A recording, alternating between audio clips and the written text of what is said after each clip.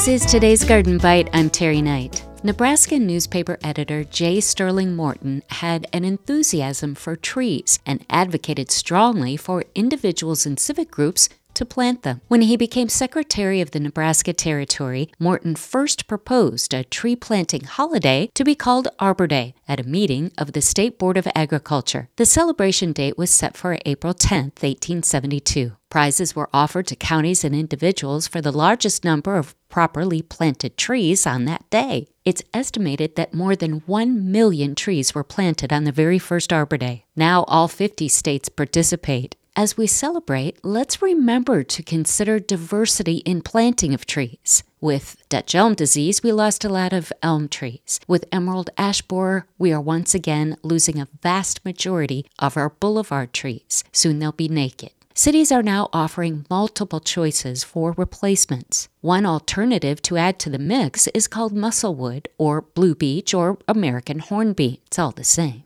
And it's also native from Minnesota to the East Coast. It grows well in shade and can be used as a small shade tree, an accent, or a specimen plant. Seeds, buds, twigs, and leaves are food sources for songbirds and small wildlife. And bonus, deer don't care for it. It can be grown as a large shrub, a single-stem tree, or a multi-stem tree that provides multiple seasons of interest.